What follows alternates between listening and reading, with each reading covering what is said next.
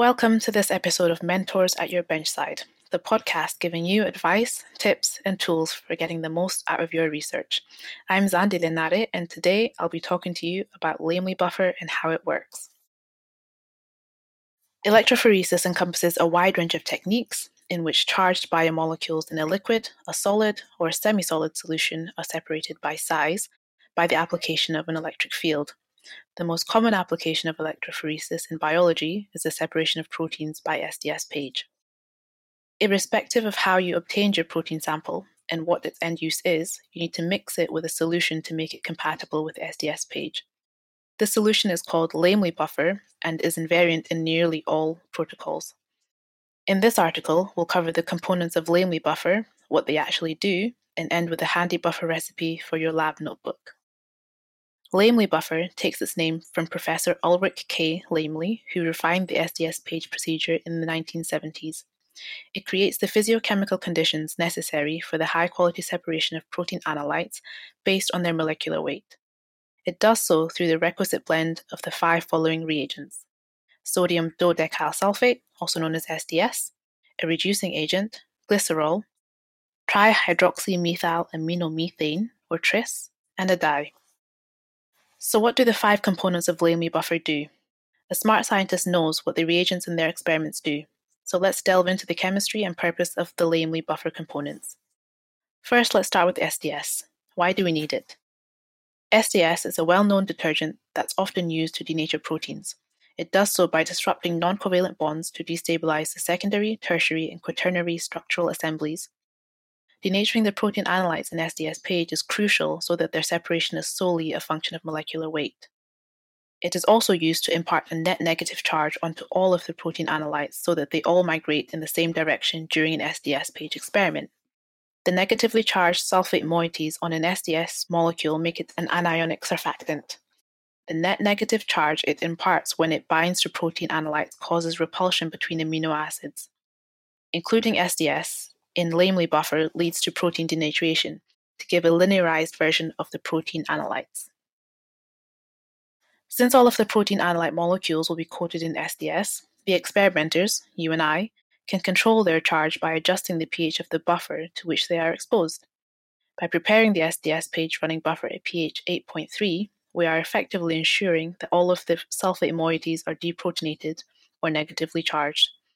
Thus, all of the analytes will migrate towards the anode when we turn the power pack on.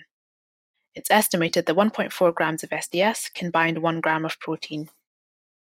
Now let's talk about the second component, a reducing agent. Why do we need it? Remember when I said the SDS will break apart analyte quaternary structure? Well, I was lying. Some quaternary structures are held together by disulfide bonds, which are covalent. Because they're covalent, SDS won't touch them, and a specific reagent is needed to break them apart. Enter the reducing agent. How does it work? The common reducing agents, beta-mercaptoethanol, or BME, and dithiothiotol, or DTT, contain thiol groups. Without breaking out the mechanisms, the proton in the thiol group is labile. The deprotonated form of the thiol group is called a thiolate group, and it's negatively charged because it has an extra electron. This electron attacks one of the sulfur atoms in the disulfide bond, and well, what happens next depends on what reducing agent you're using. But skip forward to the end, and the reducing agent now contains the disulfide bond. It's been oxidized, and the sulfur atoms on the protein analytes that were once involved in the disulfide bond are now each bonded to a proton instead. They've been reduced to 2 thiol groups. Next, let's talk about TRIS and why it's needed. TRIS functions to maintain a pH of 6.8 to keep the Laemmli buffer chemically stable. TRIS also inhibits a number of enzymes and so can prevent proteases from degrading your analytes.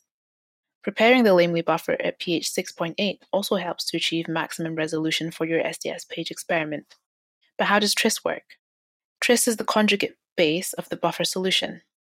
Like all buffer solutions, it can sequester excess hydrogen ions or hydroxide ion species that may evolve over time due to, say, the degradation of other components of the solution or absorption of atmospheric carbon dioxide.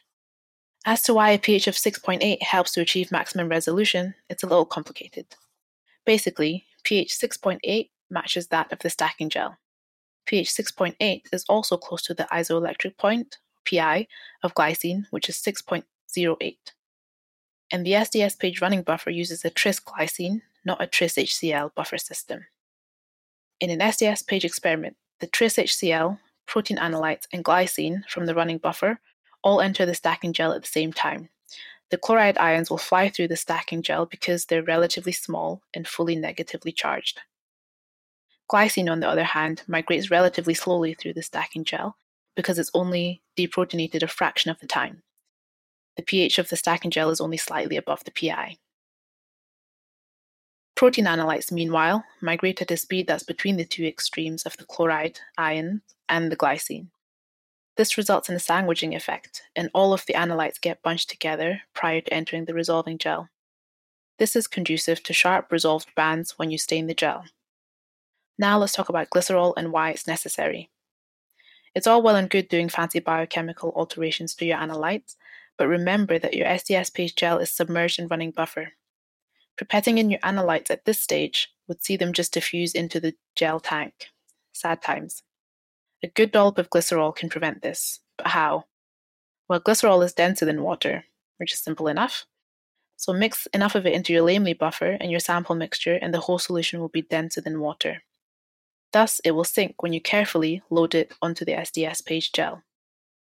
The density of glycerol is 1.26 grams per cubic centimeter. Here's a pro tip. Glycerol is a difficult liquid to pipette accurately and is much easier to measure out by mass. So simply multiply your desired volume of glycerol by 1.26 to get the mass you need to add and pipette it into your Eppendorf tube on a balance. Lastly, let's talk about dye and why we need it. A dye, usually bromophenol blue, is added into the sample buffer and enables us to see our sample as we load it onto the SDS page gel. It's not strictly necessary, but you need good eyesight to forgo it. Similar to the chloride ions mentioned already, the dye molecules will migrate through the resolving gel much quicker than your protein analytes. All the dye molecules actually migrate together in a line called the dye front. As long as the dye front is still on the gel, you can be confident that even the lightest of your analytes is still on the gel. How does it work?